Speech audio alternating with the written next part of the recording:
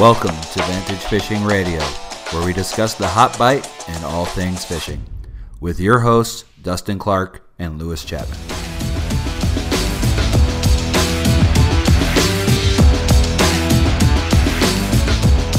Fish on!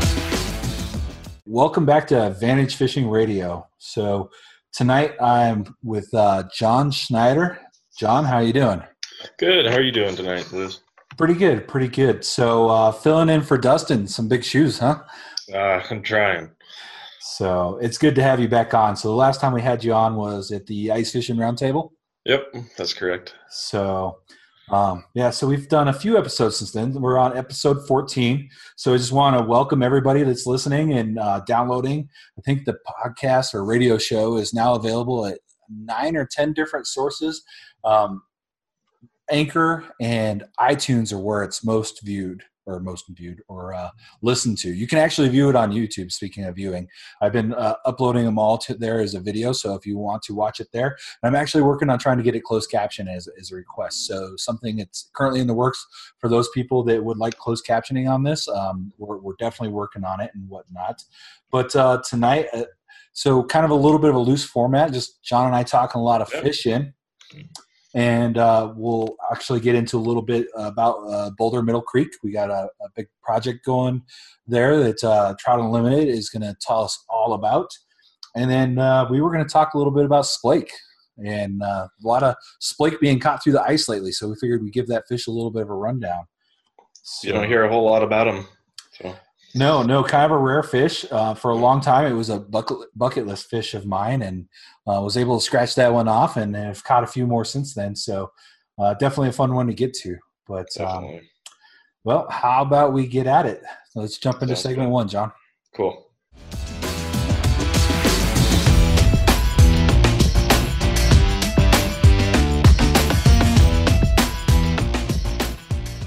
Okay, so first segment tonight, just doing a little bit open forum. We're just going to chit chat a little bit. So John and I talked a little bit on the phone and a little bit beforehand, and it sounds like you got a new gig going, right, this winter, because you were working the Forest Service. Is that correct? And now you've got your winter gig. Yep. Kind of found a little bit more of a sustainable winter job at Jack's Home and Ranch. I applied at the fishing department, but this time of the year is a little slow for them, and just, with all the ice fishermen out there keeping themselves busy. But, it's a great schedule, great coworkers, just a great all-around place to work. And I'm not going to complain about the employee discount either for fishing stuff. Yeah, that always helps. And those Jack stores, I don't know if anybody's ever been to them, but especially the original one in Fort Collins. It's got such a cool layout, and it's like kind of multi-building-ish, and it's just a cool feel. It's a really cool store, and it's actually got a pretty good fishing selection. So, I mean, is that your like kind of go-to store since you're up there in the Fort Collins area? Yeah, I mean, Scheels, if you have 25-30 minutes to spare going one way, that's going to be your good bet, just because their selection is going to be so much larger. They have a larger store and whatnot. But if you don't have any time, Jack's is going to be your number one best bet in town here in Fort Collins for bait, for just about anything. They usually always have it, and they're always friendly, and they're open till 8. So it's pretty late. So you mentioned bait. So what all do they carry as far as live bait? I believe they carry small, medium, large shiners. I believe they carry suckers, if I'm not, or no, the mud puppies, I believe. Okay. And then your red wax worms, your normal wax worms, and then night crawlers and the smaller worms. So. And just a little bit of a sidetrack off of bait. I was seeing a Facebook post just a few days ago where people were griping about the price of water dogs. It was like $8.99 a piece or something like that. Yeah. And I was like, dang, who's paying $8.99 to catch a pike? I Who's know. doing that? Raise your hand out there. Send us a comment. Tell us why you prefer water dogs and why you're willing to spend that much to use water dogs to go after pike through the ice. Right. I've never really used them. I don't know if I have the heart to use them. What do you think about all that? Well, I mean, my whole pike background kind of centers around ice fishing in Nebraska. That was when we would always catch the most pike, just because it was easy to target them. We'd catch, quite a few in the summertime, but we were usually catching them when we were catfishing. But during the wintertime, I mean, our number one go-to bait was a jig head with a dead smelt from the grocery store that cost $6.99 for a bag of like 50 or 100 of them.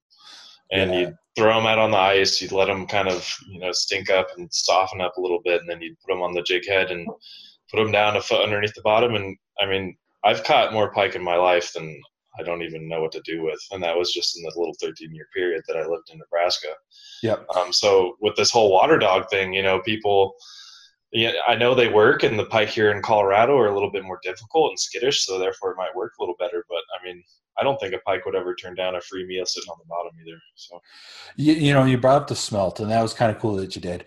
One of my greatest memories ice fishing with my dad was that every year he would call my grandfather up in Minnesota, and smelt was easily available up there in the kind of the late 80s, early 90s when we used to do a lot of it together. And so he would send smelt down on dry ice from Minnesota, and my dad would freeze it up, and then we would go out to 11 Mile, and we would just clean house on the pike with tippets and smelt out there. And we never used a water dog, and some of the best pike fishing I ever had was with that smelt. So it definitely works here. It does. So, but yeah. So what else you got to say about Jack's? Other than, the products and stuff, just the staff and the employees, everybody has a good mood, and everybody in general, loves their job. And that's something that you don't really find in a whole lot of places, that the general employees that work there, they love their job and they love what they do. And that's pretty cool to see that passion. So. And they generally go the extra mile for the customer, and they offer some unique stuff. And I don't know if they still do it up at Fort Collins, but I used to go up to Red Feathers a lot more than I do now. And usually on my way up, I'd always stop at Jack's and get, my millworms or whatever I was going to get. And one of the cool things at the front door is they always had a guy up there with a grinding wheel, and he would sharpen knives for $5 while you were in shopping, and it was always the sharpest knife I got back. I used to love that service. I've actually got a ton of knives I need to take in.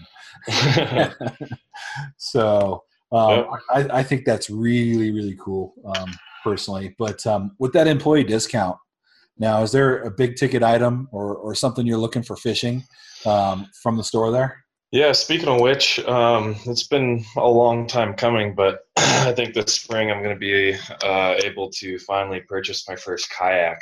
And that's been something that I've been kind of keeping my eyes on a little more serious in the last 2 years. And it's something that, with being local Fort Collins, Horsetooth Reservoir is literally less than 2 miles down the street, and I can be there in probably 4.5 minutes. And it's time to have a kayak. So I'm pretty excited about that, and all the options and everything. I think I have a couple options now, but for us bigger guys, I really want to find something that can carry a 6'7", 260 pounder and not be scared of a little wind, because I'm gonna be beating that thing up. So what's at the top of your list? What kind of kayak are you looking for?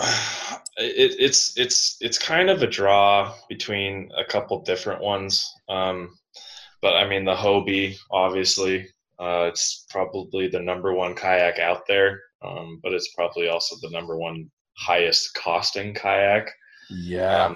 So that's something, that deters just about anybody. But then just a couple, oh man, I don't have the list on me right now of that stuff. I was messing with that the other day. I just put it away as wishful thinking. Yeah, there's one. What's really cool about kayaks is there's a lot of great brands, and there's all sorts of different like propulsions, like whether it's pedal drive or you're using your oars, and some of them you can even put batteries and a little electric trolling motor on, but then you got to register it. So there's a lot of different options. I imagine like the Hobie and their kind of pedal drive. I don't know the exact name of it, so those kayakers are going to probably be mad at me on that one. But would probably be a good idea for the distances you'd have to cover there at Horsetooth. Yep. And that's the thing, the lake is incredibly long. If I'm not wrong, I believe it's 9 miles long. And there's so many places to go. There's so many little inlets and crannies and stuff that you can get away from all the big boat traffic, but you got to be able to move. So that'll be something that I'll be looking into. But at the same time, I'm a big guy. I can paddle a little bit. I'm not afraid of a little workout. So yeah, for sure. Good. And the other thing that's really cool about kayak fishing is all the different accessories for it. So all the different electronics you can throw on there and whatnot. So what are you thinking of starting out with your electronics? Well, my wife just got me a new Vexilar FL18 for ice fishing this winter. But just with the fish at Horsetooth, so many of them you can jig off the bottom with jigging spoons or jigging wraps or even plastics and stuff like that. So I think I'm going to probably end up rigging up some kind of fish finder with the ice fishing transducer that's held with some kind of PVC and some boards that it sticks straight down in the water. So when I'm in the waves, it's not going to be getting turned around and everywhere where I can't see it. So I got a couple ideas up my sleeve, and I've seen quite a few people online, what they've done with their Vexilars on their kayaks before they got a normal fishing radar. Yeah, just make sure you secure that thing pretty well, because that'd be a huge loss. Monumental. Have you considered something like a deeper or a Vexilar ball, or I think even Lowrance has got a Wi-Fi little sonar ball? Yeah, I used to have a Vexilar T-Pod, and that was really nice and everything. And it's just the battery life of it and being connected to your phone. It was only about like 5 hours, but that was when they first came out. So I don't know if they've gotten better. But the thing that I'm going to be going after is after I get my kayak this spring, waiting till this fall for Black Friday and going to Cabela's and places like that, Jack's and Shields and stuff, and looking for that stuff on the shelf that's 50% off, because I know a lot of people find a lot of quality equipment for sale on those type of days, and you can usually spend a lot of money on it when you don't need to. So while we're talking about sales, I actually was in Sportsman's Warehouse today looking for some different tackle container systems and stuff like that in Thornton. And at that location, they had a table in one of the aisles that they had a whole bunch of electronics, all sorts of different brands. I remember seeing like a Helix 7 to mount on a boat. I think there were some Lowrance units there, and most of them were at least $100 off. So little bit of a find there. So if you're looking for electronics, maybe check that out and see if definitely, for those folks that are listening and whatnots, that could help somebody out. Because $100 is no joke. That's a lot of lures. So. And I mean, I've grown up in a canoe with my dad and everything, going to the Boundary Waters in Minnesota, and so that was always something that was kind of in the back of my mind, because if you're a bigger guy, you can sit in the middle, and then therefore you can have the whole boat to yourself. But if you want to go with a buddy, then you can just throw them in the front. But I think just with mobility wise and with the winds that Horsetooth can kind of experience sometimes, I think a canoe would be just maybe a little bit of the wrong bet. A kayak would be a little bit more well suited. I go back and forth with my wife on this all the time, because she wants a canoe badly. And I do too, but I think just being on the water is amazing, and any way you can get on the water is great. But I think out of all the things you can get out on the water here in Colorado, the canoe and John boat are probably the two most unsafe with the winds that we have here. And like, you hear about people dumping canoes all the time in the state. Was it just 2 years ago? I think an older couple rolled over in their canoe up at Wellington Lake up by Bailey. Yeah. And I think the lady survived and the gentleman did not. Yeah, it was terrible. It was. And so I had heard about that in the news, and I went up like maybe a week or two later, and I was fishing with a couple of guys from the Patriot Anglers up there from shore. and we weren't catching much or anything, but we talked about it there. And then I came back, and it was a few weeks later down the road that I heard that they found the gentleman's body, which I didn't realize he was in there that whole time. And even when we were fishing the lake, he was in there. And I was like, oh, that is so horrible. And I guess what it was is like, they were the lake. I think it was springtime when this happened. I can't remember if it was spring or fall, but it was right before the thermocline change. And so when the thermocline changed, his body actually floated up to where they can find it. But when the water was still cold, it stayed down. So that's just a horrible thing. And so if you do have canoes and any watercraft, you should be wearing a life jacket.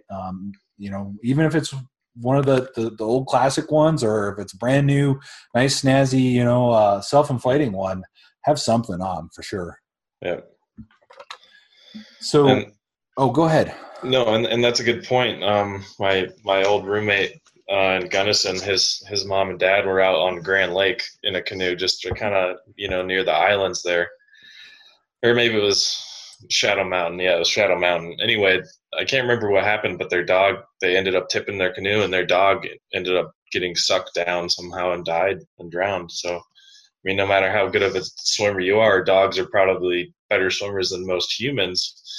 Even it can even happen to dogs. So, and that's why I seriously considered a kayak, because I know you can get them with canoes, but the stability supports on that go on the sides.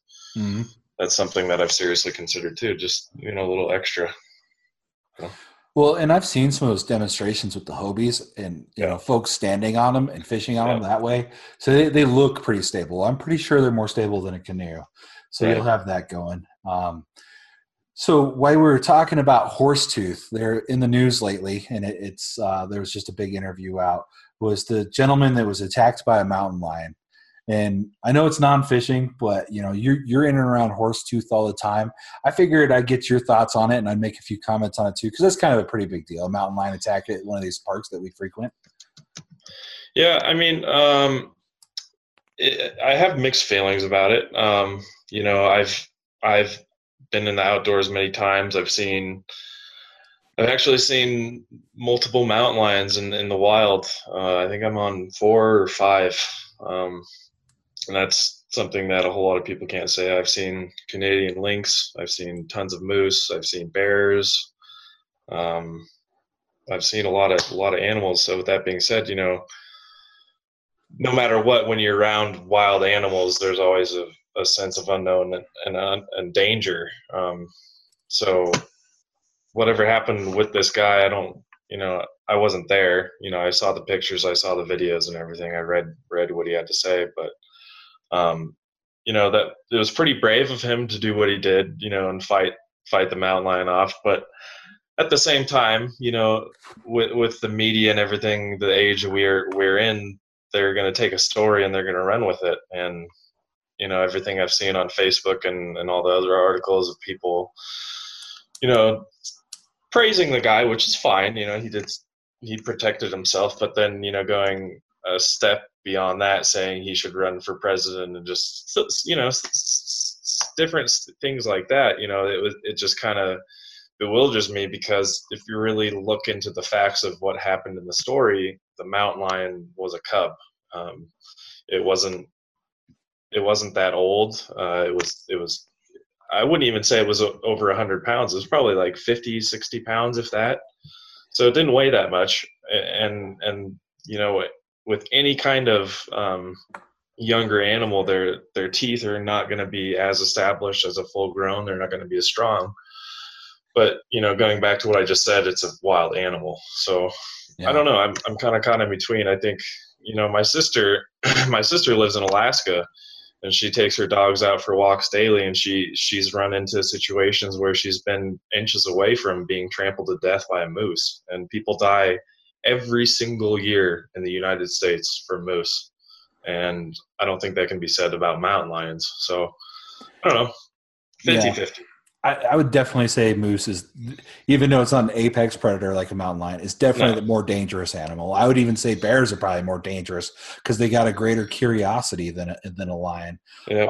And so, but lions are still apex predators. And when it comes to cats, if if a cat sees something moving, it likes to pounce sometimes. And so I could see how that could happen. But this sounds like that was not the case with this. It sounds like this cat was stalking the gentleman, and he turned around, and then the cat still came upon him, which, before I knew like the details, I was like, that cat is either really young and hasn't learned how to hunt yet, or it is sick or it's starving to death and it's desperate.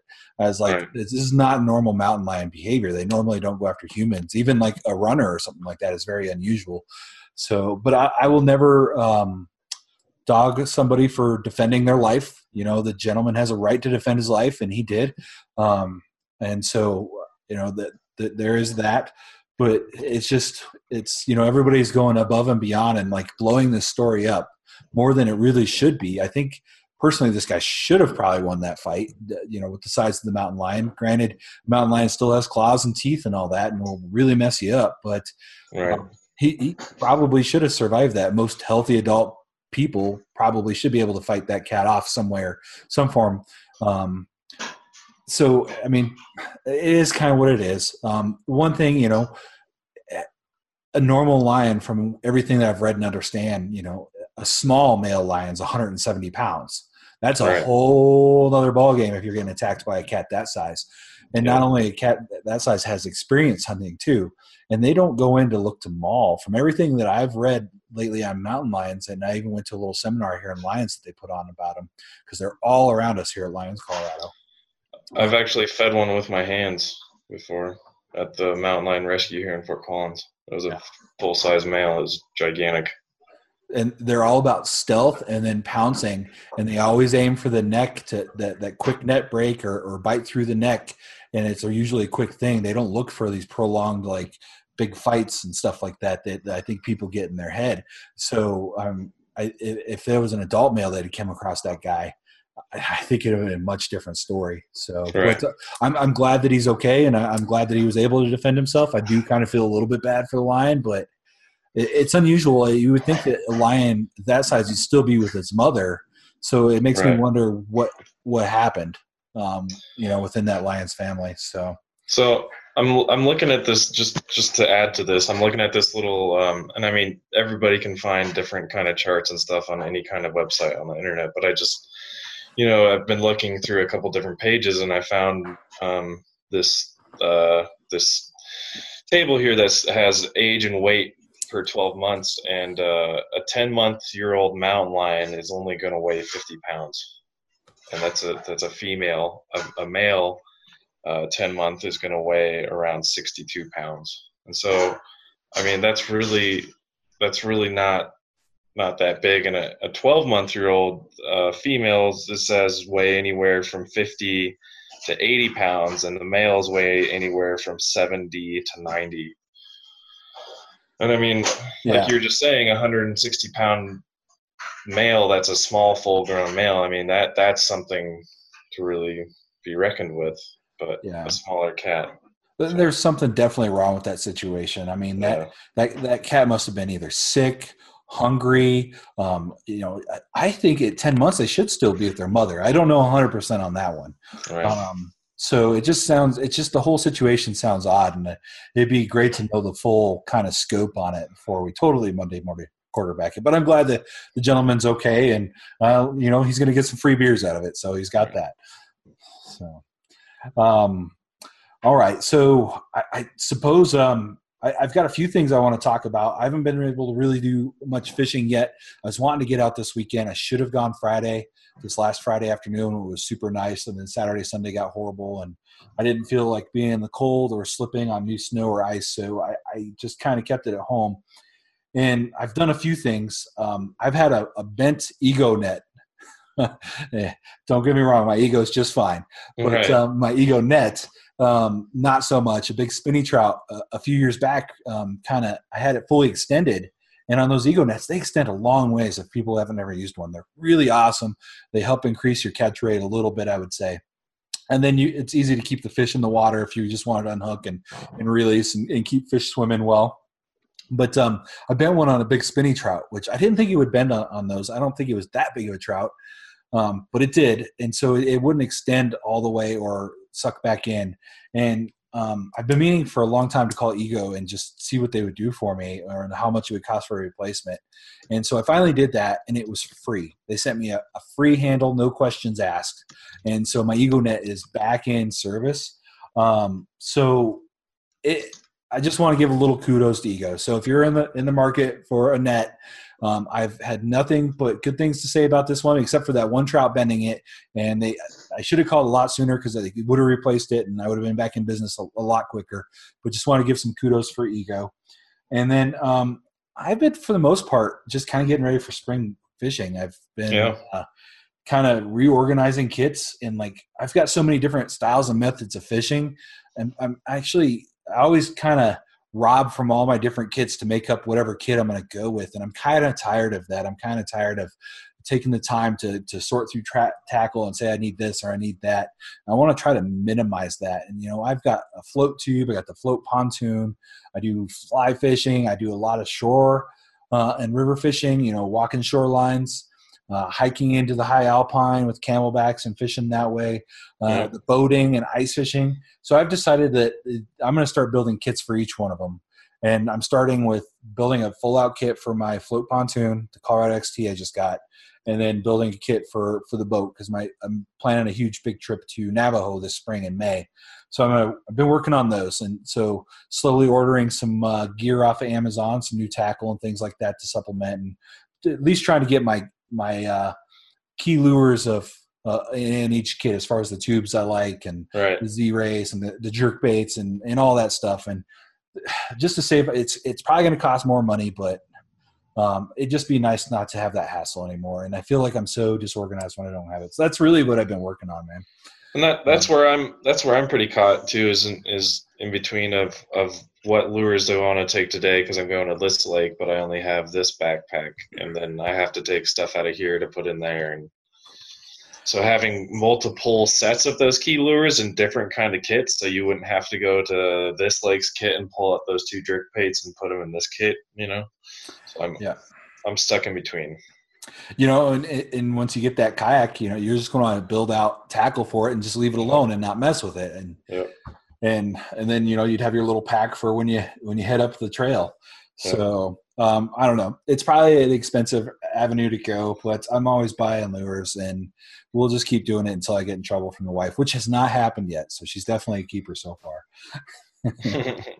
So, speaking of new tackle, I've been following this company called Moonworms. And they're based out of California. I think they're out of Southern California, but I could be mistaken on that. And I was connected to them through I can't even remember the name of that app. Total brain fart right there. But essentially, I was referred to Moonworm as far as a good quality tube, and I've been looking for different colors and different sizes and stuff like that. So I started following them on Facebook, and they've been posting some amazing photos of some of their tubes that they're producing there. And I finally reached out, talked to him, got the full scoop on them and whatnot. And he sent me a bunch of Moonworm tubes, and they sent me a huge box full of them. And I've got 10 or 12 different colors of these. They're 2-inch. I think maybe I think they're 2-inch tubes. The 2s or the 2.5s. Yep. And they look absolutely amazing. And I'm super stoked to use them. I'm thinking I'm going to go rainbow trout, ice off, and just see how the trout I bet they just hammer them. And so we were talking before the show, and you've actually been using them for a while. So you want to give us your thoughts on those, Sean? Yeah, I actually heard of Moonworms through my friend Travis Rurick, and he's been fishing them for a while, and I've been fishing Moonworms for 4 years now. And first was introduced to the Moon Mia. I think it's the 5-inch. It looks like a little minnow with a tri-fork tail, and then this big round body. And it's probably one of the most impressive plastics I've seen, that as far as glow, that keeps glow and that glows up and is bright. And then I've also fished they're smaller. They call them exobugs. That's what they were. I've fished their smaller exobugs in the 1.5-inch lengths, and then quite a few of their other different kind of plastics, some of their tubes. I mean, you name it, man. They make squids. They make just about everything, swim baits. And I thought it was really cool because I caught, and still to this day, I still have caught my biggest Colorado black crappie through the open water on a moonworm exo bug, and it was like a charcoal with silver flake color on it, and they wouldn't hit anything else except that moonworm. And I have tons of other pictures, from other fishing outings where we were out on Blue Mesa ice fishing and just fishing 120 feet for Lakers, and nobody else was getting bites. And I'd send a glow moonworm down there and just get hit right away. And I mean, they're excellent plastics. Not only is the paint and the way they make them excellent, but I mean, I will speak for their durability. I cannot tell you how many lake trout I caught on some of those moonworms, and they just would not break. And they're excellent baits. And one thing that a lot of fishermen wouldn't think, but one thing I found is that you can take moonworms and you can soak them in Berkeley gulp juice, and they will not deform their shape. They won't do anything like that. They'll kind of soak up some of the liquid, and it'll make them even more dangerous. So very interesting. I'll have to throw the link up on the info for this radio show. So look for that down below, and we'll be putting some other links as well when we get further into the show. But it's good to hear they're durable. That was one of the questions I had. I'm super stoked to use them. One of the things that really why I wanted them, because we got some, I mean, I love Berkeley's tubes and I love BioBait's tubes, and there's a lot of good tubes out there to choose from. But the thing is a lot of Berkeley's tubes are salted and scented, and all of BioBait's tubes are scented. And there's so many places in Colorado that's flies and moves only that you can't use scents. But these moonworms are long enough to be, for the most part, in a lot, not all the lakes, but in a lot of these waters, you might be able to use them because they're long enough and they're unscented. So it's one of the key things that I was kind of looking forward to them. So I'll definitely be putting them to the test this spring. And another thing too is even if something like Delaney, if you're fishing out there, what was the length for plastics? Anything over 3 inches or anything over 1.5? I can't remember. 1.5. Yeah. So, and that's the cool thing about these moonworms is I think the small ones he does is 1.5 or 1.75, something like that, because I was able to use them, and they're the ones that I didn't put in the Berkeley gulp because I got so many of them. You can kind of pick and choose what colors you want to do with what and where you want to put them. And they're just such a versatile lure. So. And you get a lot of them with teaser tails too, which I love teaser tails. I mean, teaser tails are killer for trout. And one last thing I'll say about moonworms is, I mean, for the product that you get for the money you pay, you can honestly, in my opinion, you really can't find anything else in that caliber. They're just the durability, like I said, they catch fish, and they're a good cost. So yeah, for sure. So and I will definitely fish them and get back with a little bit of my thoughts on them and how they worked. But I'll also see if I can't. They're mom and pop shop. I mean, these things are made in a garage, from what I understand. Yep. So I will see if we can't get the gentleman who runs this moonworms and see if we can't get him on in a future episode here to talk about a little bit. So he's a pretty cool guy to talk to. Yeah, I watch a lot of Bobby's videos on Facebook, and just the way he works his lures and paints, or not paints, but pours all those plastics and stuff. It's just absolutely incredible to watch. He has a lot of talent. So we still have the Middle Creek or the Middle Boulder Creek project and interview coming up. But one real quick thing before we get to it is through Facebook and some connections, I found out that CPW was having a roundtable meeting this week, and that's on the 20th, and it's for northeastern Colorado, which includes a lot of the areas we fish, John. Yep. And it's going to be in Loveland at 6 p.m.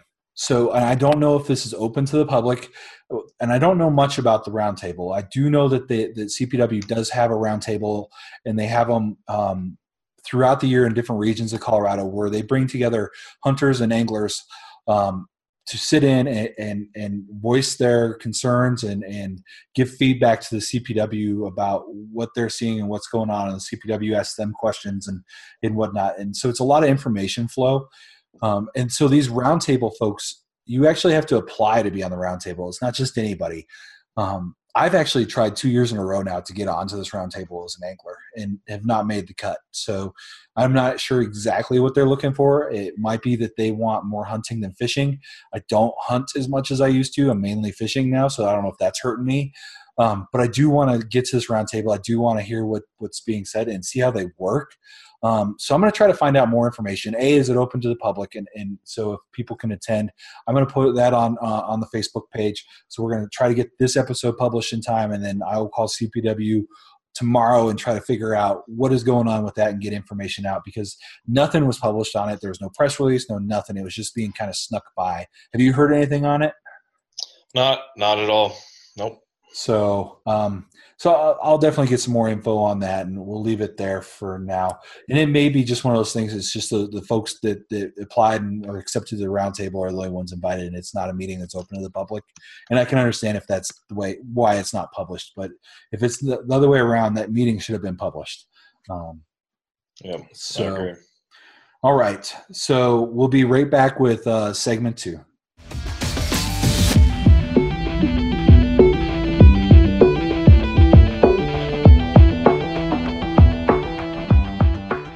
Well, welcome back to the second segment of the show. Lewis Chapman here, and John Schneider's joining me on episode 14. And so this, over the last week and a half or so, I was able to get out on a big project that's going on in Boulder on the middle portion of the Boulder Creek. And so this portion is, if you know Boulder, it's kind of it's east of the foothills, up until maybe around the hospital. There's a bend with a railroad bridge. And so it's a nice section of the creek. And it's an area that I've been kind of seeing. And I've actually been fishing further east than that. And then I've been fishing further west, because it's kind of an area, the Boulder Creek, that's really flat. And it's been kind of and not a whole lot of fish activity. And it even got worse during the floods. So it's something I haven't really been around. But I noticed back in November when I was going through the area, I seen a lot of construction vehicles, John, moving around through there. And I seen them like hauling all this flood debris and all this old timber and old trees out of there. And I was like, oh, what's going on? And so I did some research, and I found out that Trout Unlimited, the Boulder Flycasters is the name of their chapter in that part of Boulder. And there's 2 Trout Unlimited chapters in Boulder County. There's the northern and southern. The northern one is St. Vrain. Oh boy, I don't want to mess it up, but it's St. Vrain something, and it'll be in the interview, so just listen for it. And then you have the Boulder Flycasters on the southern side of it. And so I reached out, and I was lucky enough to schedule and do an interview with Robert McCormick, who is the vice president of Trout Unlimited, and he really goes through and breaks down this big project on Boulder Creek, where they're doing a big renovation and installing a lot of new fish habitat to make it an awesome part of the river, which is a catch and release and flies and lures only. So I'm thinking here in the next few years, we might have some big trout in this area to catch. So without any delay, here is the interview. Welcome back to Vantage Fishing. Lewis Chapman here, and today I have got a special guest from Trout Unlimited, Robert McCormick, and we're here to talk about a project going on Boulder Creek, so towards a little bit on the eastern side of Foothills Parkway. Can you talk a little bit about the creek in that area for folks that don't know what we're talking about? Yeah, sure. Yeah, so I guess first I'm involved with the Boulder Flycasters. I'm the current vice president, and we're a chapter of Trout Unlimited in Boulder County, one of the 2 chapters in Boulder County, the other one being the St. Vrain Anglers, which are kind of Longmont and Lyons. We cover essentially the rest of Boulder County from all the way up from the Divide out east until it hits the far plains. And we just completed a project on Middle Boulder Creek called the Flatirons Park Project, which is about 3 years in the making, on the creek from Foothills Parkway, essentially, down to the Burlington Northern Santa Fe Railroad Bridge below it. So for those familiar with the area, it's area behind the hospital that has the bike path along it. And there's a lot of tech offices and the big parking lot on the left there. And that area of creek was super flat, channelized to almost being as straight as an arrow, and very over width, meaning that the creek bed was wide and shallow for the amount of water that runs through there regularly. And it got even worse with the major floods we had in 2013. I was going to say, is this a big kind of renovation project from the floods, or is this something that even needed to be done before the floods? It was on our target list before the floods, and it just got far worse after the floods. Probably the highest impact area on Boulder Creek, outside of kind of where it really flattens out in the plains. At least the urban area that needed the most work, it just got filled with sediment, being kind of the first area where the drop in the creek really starts to flatten out for 3/4 of a mile or so. Gotcha. And and I fished. So it's filled with sand, coming all the way from the top of the drainage down there, and really compacted the earth. The contractor that was working on the project made some comments about how he hadn't seen much streams before, other than in engineered areas and in the Denver metro that really weren't streams that were so compacted. He was pretty amazed. So they actually had to take their equipment and dig up the stream bed in areas where they weren't planning to, just to kind of loosen and release some of that sediment and get some of it out of there. Wow. So with all that sediment, that was covering up all the rocks, the boulders, any logs, all that stuff, creating the great pools and everything that people look for that awesome fish habitat, and it just didn't exist then. Yeah, totally. There was about 2 pools on the creek in that stretch, and everything else was pretty much just flat and straight, and pretty uniform habitat, not very much oxygenation in the water. The biggest thing and the biggest concern, even before the flood, with this area of the creek, but it got worse after, is just the lack of overwinter habitat. When we get low flows in the winter, those fish need pools, and they need flow into those pools to keep them oxygenated. Mm-hmm. And there really wasn't any of that. Maybe one pool could host fish in it over the winter, but for almost mile-long stretch, that's pretty sad if only one little pool can hold it. And now I think we're pretty confident that essentially the whole entire reach could support fish over the winter. So any fish that did survive in that area were pretty stunted and made for kind of poor fishing, I imagine.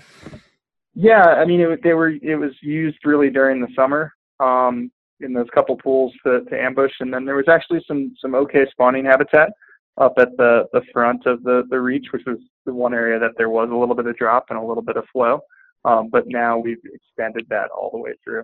So I think we're going to see a lot more fish that are there year round, and should provide a lot more numbers of fish because they'll be able to overwinter there. And we'll also see even more spawning during the fall.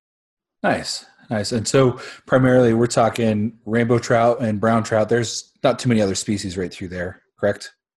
Yeah, there's a couple native fish. And forgive me, I don't really know the name of too many of them, but the flathead minnows in there. I think there's a few stone rollers in there. And so some chubs total. Yeah, so that was a concern of open space, City of Boulder open space that we partnered with to make sure that the habitat was conducive to the native fish species as well as the trout. And they're happy with that as well. But yeah, it's primarily brown through there. And I think we'll see a lot more browns, hopefully some bigger browns, and a lot more spawning in there, which will be great. Yeah, go ahead. Oh, I was going to say, so I live up in Lyons, and literally my backyard is the same rain up here. And it went through a lot of what it's going through here, because after the floods, it was all sediment. It was poor. I wasn't sure if any fish survived. And every year I go out there, I'm catching bigger and bigger browns. So they've really took to it. So hopefully this will be the same results here. Yeah, certainly. I think the same rain, unfortunately, I think got the brunt of the storm, and fared a lot worse than many other streams, St. Vrain and Big Thompson as well. And Boulder Creek did fairly well. There's definitely some sediment buildup and some movement of rocks, and some structure was lost or moved. But it wasn't nowhere near as bad. And I think in the end, it's actually going to end up being better if we can, with the effect of the flood, kind of scouring the areas where it's steep and there was flow, getting some of that sediment buildup just from not having high flows for a few years. And then to have projects like this where we're actively restoring the stream, making it natural, like it was, and getting that stuff that it compacted and out. So it's a pretty actually long area where this is. I walked it just the other day and was taking some good photos, which I'll have up on the blog, and I'll probably post a photo along with the podcast that folks can see on that. How long was the project area? How big was the scope of this?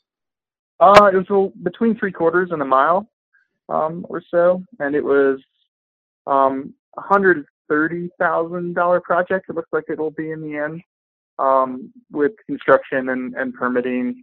So it was a big project for us. We try and do, as a Trout Unlimited chapter, we try and do one project over $100,000 every 2 to 3 years, and at least a project or two under that every year.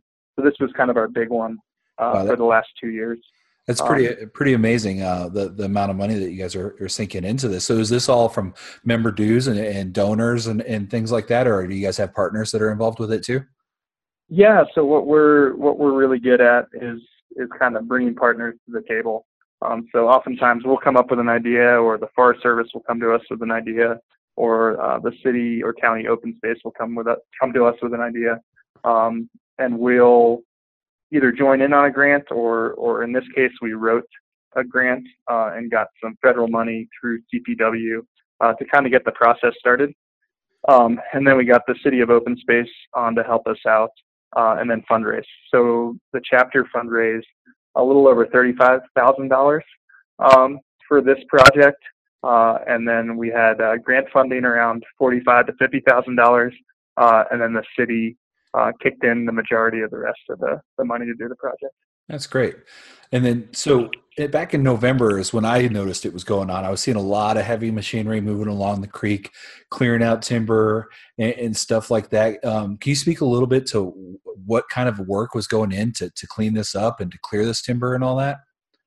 Yeah, so it was about a 3-year process since we applied for the grant, and it was a Fishing is Fun grant, which is U.S. Fish and Wildlife Service money that CPW, Colorado Parks and Wildlife, administers for projects like this or for access projects. So some other projects in the area recently that we did with Fishing is Fun money is put in a belly boat ramp and fishing pier at KOA Lake, kind of in the same area there. You know what? We've highlighted that, but float tube ramp at KOA, we use it all the time. So thank you so much for that. That's kind of cool to have that connection. A lot of our listeners, because we've talked a lot about KOA, because it's kind of the bingo lake. You never really know what you're going to catch in there. It seems to hold everything. So yeah, totally. Yeah, it's deep and it's cold, but it's it's got enough shallow and habitat for bass and carp as well.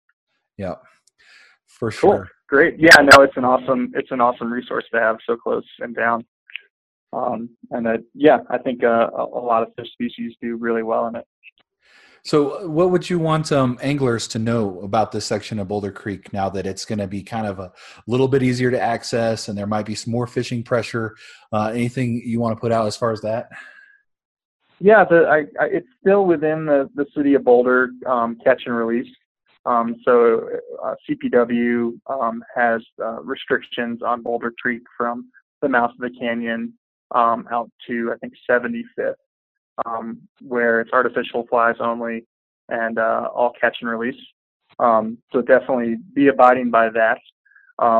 One thing that we're a little bit concerned with, which is just kind of part of the process, is in adding structure and adding trees, especially root wads into the banks to kind of shore it up and also create deflectors and focus flow. We're adding things that possibly could catch trash And so while you're out there fishing and you see a root wad that's got plastic bags and other trash on it, try and take that stuff out with you.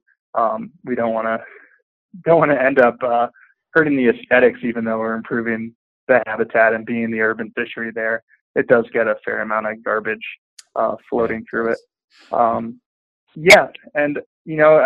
we're hopefully going to see a lot more spawning in the fall in that area. And if you start seeing trout getting on reds, and it'll be pretty obvious there because the gravel's pretty apparent.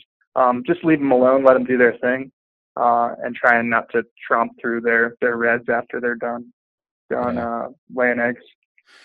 So you bring up the spawning. Is there a plan to help them out with some additional stocking of either rainbows or browns? The state has considered throwing rainbows in. They had the Hoffer strain rainbows they wanted to test out in there. I guess the water quality and the pH would be fitting for it. As a chapter, we've kind of advocated, I don't want to say advocated, had conversations with our regional biologists about doing that. We think it's an excellent brown trout fishery, and the browns really do great down there. Mm-hmm. In 2013, after the flood, there was some stocking of cutbows in the creek, and there was a pretty good concentration of them down in that area. And at least kind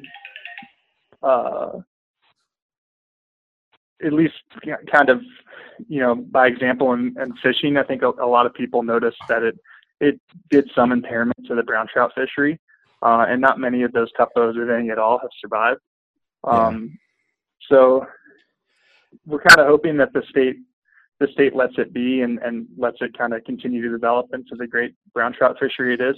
One thing we do see often is some bigger fish in Boulder Creek, especially post flood. We've seen bigger fish kind of throughout the city. And we think having more connected habitat like this between kind of the mountainous part and out by the plains will keep those fish kind of moving and using the whole entire system, which will facilitate fish getting bigger and bigger. So I don't think it would be the worst thing to have rainbows in there, but hopefully we kind of let it be with the browns. And it's actually really awesome and fortuitous that CPW had done some testing of the stretch before we got the equipment in. So we'll be able to benchmark kind of pre and post project exact numbers of fish in that stretch and size. That's great. So, I mean, I would personally love to keep it browns. Browns are gorgeous, especially when they get spawning. They're fun fish. They're great fighting fish. And you bring up the Hoffer strain of the rainbow. And for folks that might not necessarily know what that is, so I'm not exactly sure of the history or origins of the trout, but I know that it is whirling disease resistant, and that's one of the reasons CPW is looking at it. And they've actually put it up in Dillon, and just to see how it is going there I think it's been in there for almost a year, maybe a year and a half. And it's a pretty resilient strain. It's the only strain so far in Lake Dillon that a lot, large numbers of trout stocked in the fall that have actually made it through the winter that are actually finding the might see shrimp in that lake.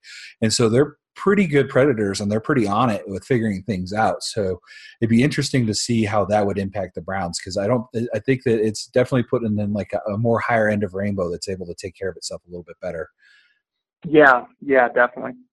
So. Yeah, I from what I've heard, I think that they're the same ones they've been putting in the Arkansas of recent, and then from fishing the Arkansas, you definitely see more and more healthier, and it seems to me at least to be a far spunkier, fun rainbow to catch.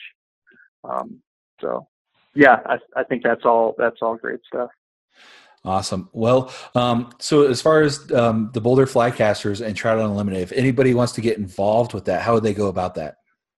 Yeah, so we meet from September through May and have public chapter meetings open to the public on the last Wednesday of each month, starting at like 6:30, 7 p.m. at Upslope Brewery off 55th in Boulder. Most often, sometimes we try and head out to East County at least once or twice a year for a meeting out there at a different brewery or Mud Rocks. We usually try and Terrabir meeting. And those meetings are usually about 3/4 fishing topic, and then a quarter conservation topic, but also just a good spot to meet other anglers and conservationists and learn more about what we've got going on. BoulderFlycasters.com is our website, and you can find us on Facebook at Boulder Flycasters and Instagram as well. And then if you want to join the board, we're always looking for new board members, and we meet the first Wednesday of each month in Superior. And just reach out to anyone via Facebook or email or Instagram about that. But we're always looking for new board members and folks to get involved that are interested in conservation, access, youth education. Those are kind of our big things, but especially conservation and restoration. Our chapter really focuses on that. That's awesome. Do you guys have any future projects or cleanups coming up this spring or summer that you might need help with? Yeah, so we're going to do some planting on this stretch, most likely probably before runoff if it's looking good. So we'll have that up on the website when we're going to do that. Just willow staking. There's a lot of non-native crack willow in there, so we're going to try and reintroduce some native species back in the area. And then we just won a large grant with the Colorado Water Conservation Board to do a years-long study on South Boulder Creek from the El Dorado ditch all the way to behind the Toyota dealership where it meets the Excel Canal. So we'll be doing a lot there, some citizen science work with monitoring, and then just kind of trying to build a better data set and baseline data on South Boulder Creek. Just because there's not much really known about it, or what's known is in kind of separate silos. And we see a lot of potential changes to the creek and how it's managed in the future. And we just want to make sure that everything gets done that happens in the best interest of the creek and hopefully can improve the fishery there. Yeah, that would be great. Well, I just want to say thank you.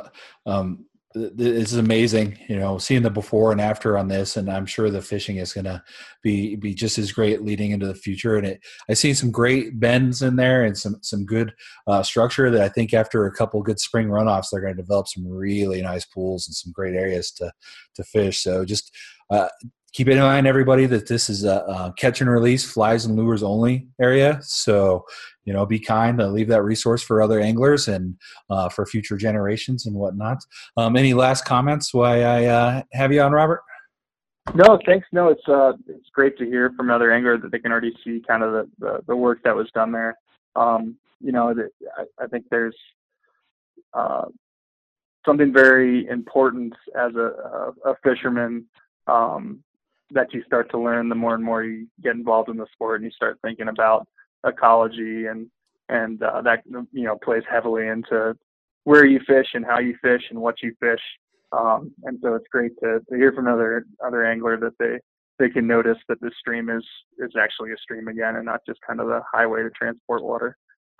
So yeah, thanks for spreading the word about our project. And if any listeners are out there, we'd love to have you get involved. For sure. And I'll post up links to your website and make sure that it's easy access for folks to get there after hearing this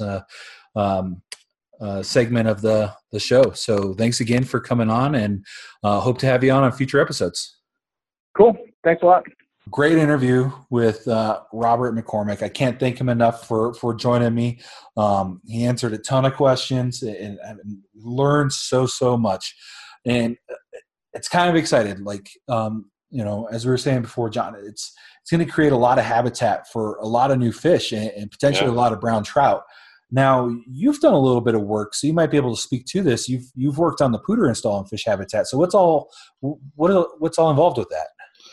Well, a lot of it, the fish have to have, a good solid bank system in order for, a lot of sediments not to be washed away when there's high rains. And so that's where it first starts. And so near the Watson State Fish Hatchery here in Fort Collins, a couple years ago, we helped TU and then also Colorado Parks and Wildlife do a bunch of fish habitat rehabilitation there when the floods wiped it out, and we took a bunch of oh, come on now, the plants near the edge of the water, like moose eat them a lot. Willows. We took a lot of willow shoots and had them cut off and then just plugged them in the ground. And I came back there a couple of years later and I couldn't believe it, but the willows had grown in and the ground and the bank was all just pretty solid and rocky and it looked great. And just to see, some of that work done, to benefit the fish that are down there is really cool. And I kind of liked what you said before that interview about how that area that they're working on for the new fish habitat on the South Boulder or on the Middle Boulder Creek, how it's catch and release, because thinking a lot about Minnesota and how they kind of do their fishing down there. There's seasons, to take fish, and in Colorado, there's really not a whole lot except for minimum size requirements. And so something that I'd like to see a lot more of is a lot more catch and release areas, just to catch big fish, because a lot of people like to catch big fish, but a lot of people don't get the chance to catch big fish. And so more areas like that, I think would really be beneficial to Colorado and CPW. Especially when it comes to fishing in the creeks and rivers in the state, because they can't handle the pressure as much as the lakes can, and they're not as easy to stock, and fish have a harder time surviving in rivers. Sometimes there's not as much food, and they have to put forth a lot more energy to get food in the rivers, and so it's nice to see some protection on them. You're right, and I've actually witnessed that firsthand, like we mentioned in the interview with the St. Vrain here in Lyons coming through, and that was just completely wiped out by the flood. And I wasn't sure I thought it was going to be years and years and years until there was good fishing here in Lyons. And, they came through with all the backhoes and they did all the restoration, and they made some awesome pools and some awesome habitat throughout the town of Lyons and through our parks going up the mountain a little bit. And it's all catch and release flies and lures only. And we're already seeing big fish. I mean, I've caught rainbows above 16 inches. I'm starting to get bigger and bigger browns every year. I have not seen a photo, so I can't, say it's true. But there is rumors that there was a 23-inch rainbow caught in town this past summer. So a lot of key signs that this kind of stuff works. So I'm excited that Trout Unlimited is doing this type of great work for Boulder. And Boulder Creek is a very popular fishing area. There's a lot of fly fishermen, and a lot of people spin fish it too. So it's something I like to do. I usually will take a ultralight and a 5-weight down to Boulder Creek when I fish it. And I like to kind of hit it in the spring and fall when it's a little bit more quiet and there's probably not as many people on the trails, and the trout usually are biting a little bit better. But it's always a fun, neat thing to do, and it's something you can link in with some pond hopping because there's so many ponds in and around Boulder. So it can make a great day of fishing multiple different waters. So it's just good to see that kind of work. And so one thing I did want to bring up, and I'm going to try to get really involved with it, and I welcome you too, John, if you're willing. But I learned after this interview, talking with Robert via email a few days later, that there is, in fact, another project coming up, and he mentioned this stuff in the interview, but an additional one from what he mentioned. They're potentially looking at opening up a pond here in Boulder that I think is Boulder Park and Rec, and I've never been to the pond, and I think I know where it's located, but it's called Pond D, and it's an old construction pit, and I think it's out near the Sawhill Ponds, if you know where those are, out on the east side of town. And essentially, they want to open that back up and put a float tube ramp as well as a fishing pier on the lake. And so they're looking for some collaboration. And so I'm linking them up with the Patriot Anglers, and I'm going to try to help do some grant writing, and as well as put the gloves on and help build a little bit of that and get some veterans to work on it, and in collaboration with Trout Unlimited. So if there's anybody out there that's willing to help out on that, you can always reach out to us here at Vantage Fishing, and maybe we can do something a little good and give back to our fishing community. Yeah, totally. So. And just one thing, last thing I'd like to hit, just because I feel like, catch and release is kind of a sensitive subject for some people. One thing that I learned this ice fishing season from ice fishing pro Eric, and I'm gonna totally kill his last name, but Eric Hotjada. I'm not sure if you've heard of him, Lewis, but he's a big ice fishing guide, ice team clam member out of oh boy, I feel horrible, but I follow his Facebook, and he fishes Milwaukee Harbor. And he caught the same brown trout 3 different times. And this thing, I can't remember the size or whatever, but the fish in Milwaukee Harbor are huge. And if I'm right, this thing was like 20, just huge, like 20 pounds or something like that. And just, to the people who say catch and release doesn't work on big fish, it works. And if you do it the right way, if you educate yourself, and if you watch videos on how to properly do it, you can almost always make sure that fish goes back alive. Yeah, I totally agree with that. And I have seen those videos. They're easy to find on YouTube. Just Google them, and they're pretty amazing. He does a lot of that with the Automatic Fisherman too, right? If I'm thinking right. Yeah, I've seen those. They're really cool, and they're gorgeous fish. So definitely some videos to watch. As Robert was saying in the interview, there's Trout Unlimited could use some help, whether it's volunteering to work out on the river and the ponds and lakes in Boulder, or working as a board member. But Trout Unlimited is not the only one. There's actually a lot of different fishing organizations out there, charities, that could use a lot of help. The Patriot Anglers, there's Just One Day, I know Denver Parks and Rec, and there's so many more out there that do a lot of great things, a lot of bass clubs and stuff like that. So if you got a little bit of free time and you're huge into fishing, I'd say at least check it out. Maybe go volunteer for a day, or go hang out with some of these folks for a day and see what you think, because they could always use a hand. They really can. They do a lot of good things. They get a lot of people into fishing, and they do a lot of great conservation work. So I think we'll end that segment on that note, unless you have anything else to add, John. No, I'm pretty good. Okay, well, let's move on to segment 3 about Splake. We'll be right back.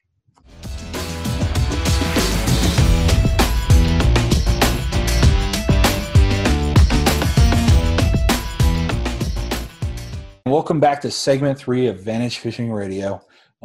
Here with John Schneider, Lewis Chapman.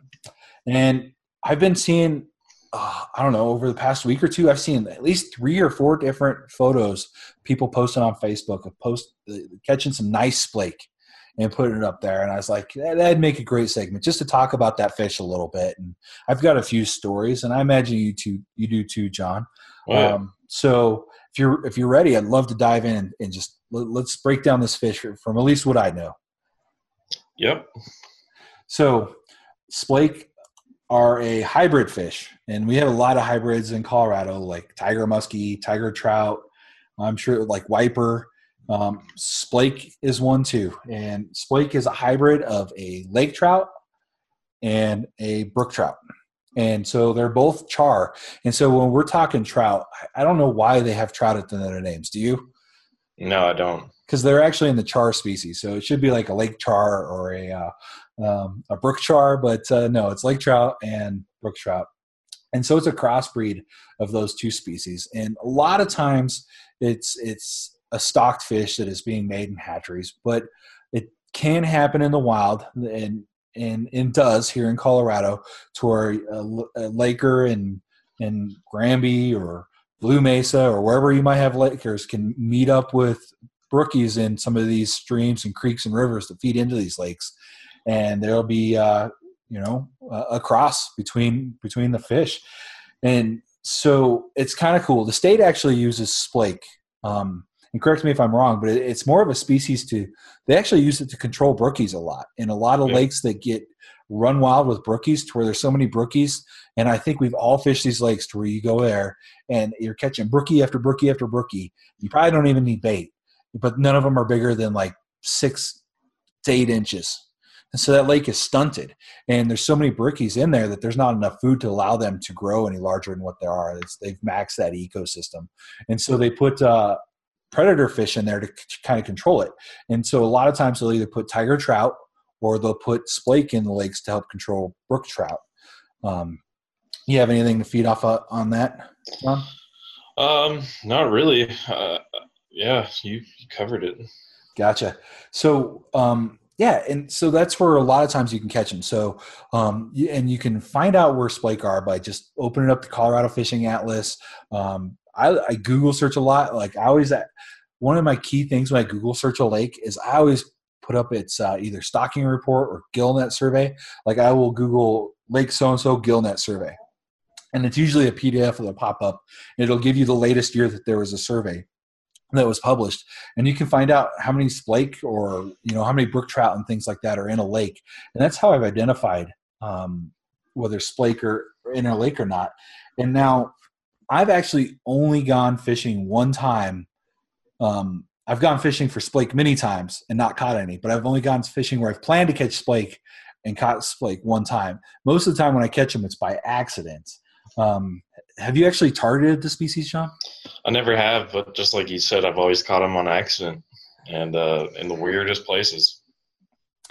Yeah, and so, well, and let's back up a note. Just I think one of the biggest things with splake is I think a lot of people have probably caught them and not even known they've caught them, and right. Because they can look close to a lake trout and they can look awfully close to a brook trout, and sometimes they're like right smack in the middle, and. Yep. Generally, they can grow pretty large, not quite as large as a lake trout, but they can get up there. And it's not uncommon to have a splake in Colorado reach 20 inches. That's something that happens, and sometimes they'll get over that. And so, but if you catch a something that looks kind of like a laker, but kind of looks like a brookie, and it's not as big as a laker, it's probably a splake. And one of the key identifying factors in a splake is actually they'll have that forked tail, where the brookies will still have more of a square tail. Because a lot of times they'll have the same markings as a brook trout. And they'll even have the orange fins with the white highlights, but it's the tail that will really give it away. It's it's a forked for a splake and the squared off for the brook. And if you look at some of the photos, we just shared one on Vantage Fishing, but unfortunately I think the angler who caught it was holding the tail, so you can't see it. So I'll see if I can't publish a couple photos of splake so you can see what I'm talking about, that forked versus squared off tail. And I think that'll help a lot of people identify them. But going a little bit more into splake, they grow fast. They actually grow faster than brookies or lakers, but they don't get as big as lakers. And they are pretty aggressive, and they're going to hunt down and mainly devour those smaller brook trout, and which is great because it'll allow the brook trout that don't get eaten by the splake to grow to larger sizes because they will have more to eat. And so it'll be good. And there's a few lakes that I think where we can get record brook trout, that I think that if you keep fishing, you can definitely catch big brook trout that are up in the Indian Peaks Wilderness and some other areas that if you look at the stocking reports, I'm not going to give away exact spots, but they have splake and they have brook trout. Just look for them. And I think you can find big fish there. So just a little tip on that. But yeah, and any comments or any other facts that people have about splake, bring it in. We just are kind of talking about it off the cuff a little bit. And John, you said you had an experience where you caught a splake out in the middle of nowhere where it was not expected. Do you want to jump into that?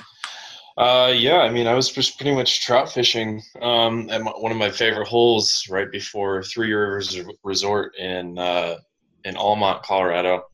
And I stopped there on the side of the road and started fishing, and all of a sudden I caught, something pretty big, and ended up getting up to the shore, and it was a 2.5 pound splake. And I was from the mouth of, or from the start of Blue Mesa Reservoir, I was 19 miles upriver, probably less than a mile away from the confluence of Coal Creek and the Gunnison River there. And I mean, I'm telling you, it was incredible just seeing a fish that far up there. So I haven't caught a whole lot. That was probably one of the few that I've caught, but I definitely know what it was because I took the picture to our local fish biologist there in Gunnison, and he said it was a splake. So, wow, nice. And it's that far up the river, so that's a fish mixing with that's a brookie in the river mixing with a lake trout out of Blue Mesa, right? Yep, a female lake trout crossing with a male brookie. So, and they are not splake stocked into Blue Mesa. Is that correct? I do not believe so. I think 100% there's only natural. Yeah. That's really cool when that happens. So, and I think I have one of those as well. And I caught it back when I was first learning about splake, so I'm not 100% whether it was a splake or not, but I do feel like it was. And so I was fishing the Colorado River just south of Rocky Mountain National Park up by Granby, and it was north of Granby and the river feeds right into Lake Granby from there. And obviously Lakers can go up the river, but I was quite a bit ways up, and we're talking a lot of obstacles and things like that in between and some shallow parts. And so I'm not sure how far Lakers will go up a river. Maybe that's a good question for a biologist in a future episode, but I caught what looked kind of like a lake trout, and later I identified as a splake, pretty sure, in the Colorado River in this little pool off of some willows, not too far from a moose. And he was just a little guy. I'd say he was like maybe 10, 12 inches, so not that big for a splake, and released him back there. And I was like, wow, that was a really cool catch, something I was totally not expecting.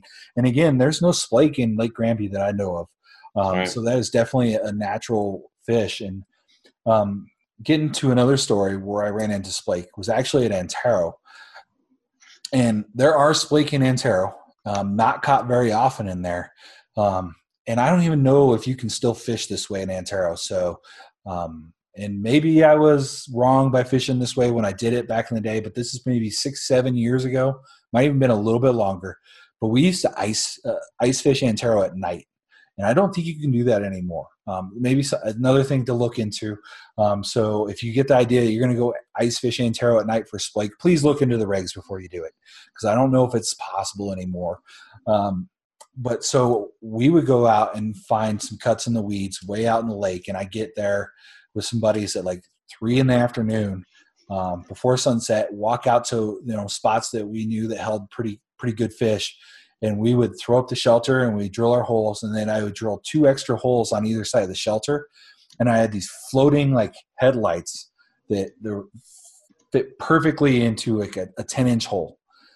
And they would illuminate everything underneath the ice. And it would be like these giant bug lights. And you'd see all these little minnows and all the scuds and all the little creatures in Antero coming off the weeds towards these lights. And we would, during the daytime, catch cut bows and rainbows. But as soon as that sunset and those lights popped on the same spot, it was brown after brown and splake after splake. And they come hammering. And they come through like rockets, just hammering everything underneath, and mostly eating all the stuff that's not on your hook. But every once in a while, you nail one. And I think that one of those nights, I think we got like 5 or 6 splake above 18 inches out on Antero doing that, just on little tube jigs and stuff. And so that was really, really cool. And I'm not sure why splake were in Antero. I know Antero's always dealt with a horrible population of suckers, so I don't know if that's something they put in there to help deal with the sucker fry and stuff like that when they're smaller. But they're definitely in there, and they probably haven't been stocked in a long, long time. So if the splake that are still in there are probably getting pretty big, knowing that lake. So something kind of cool there.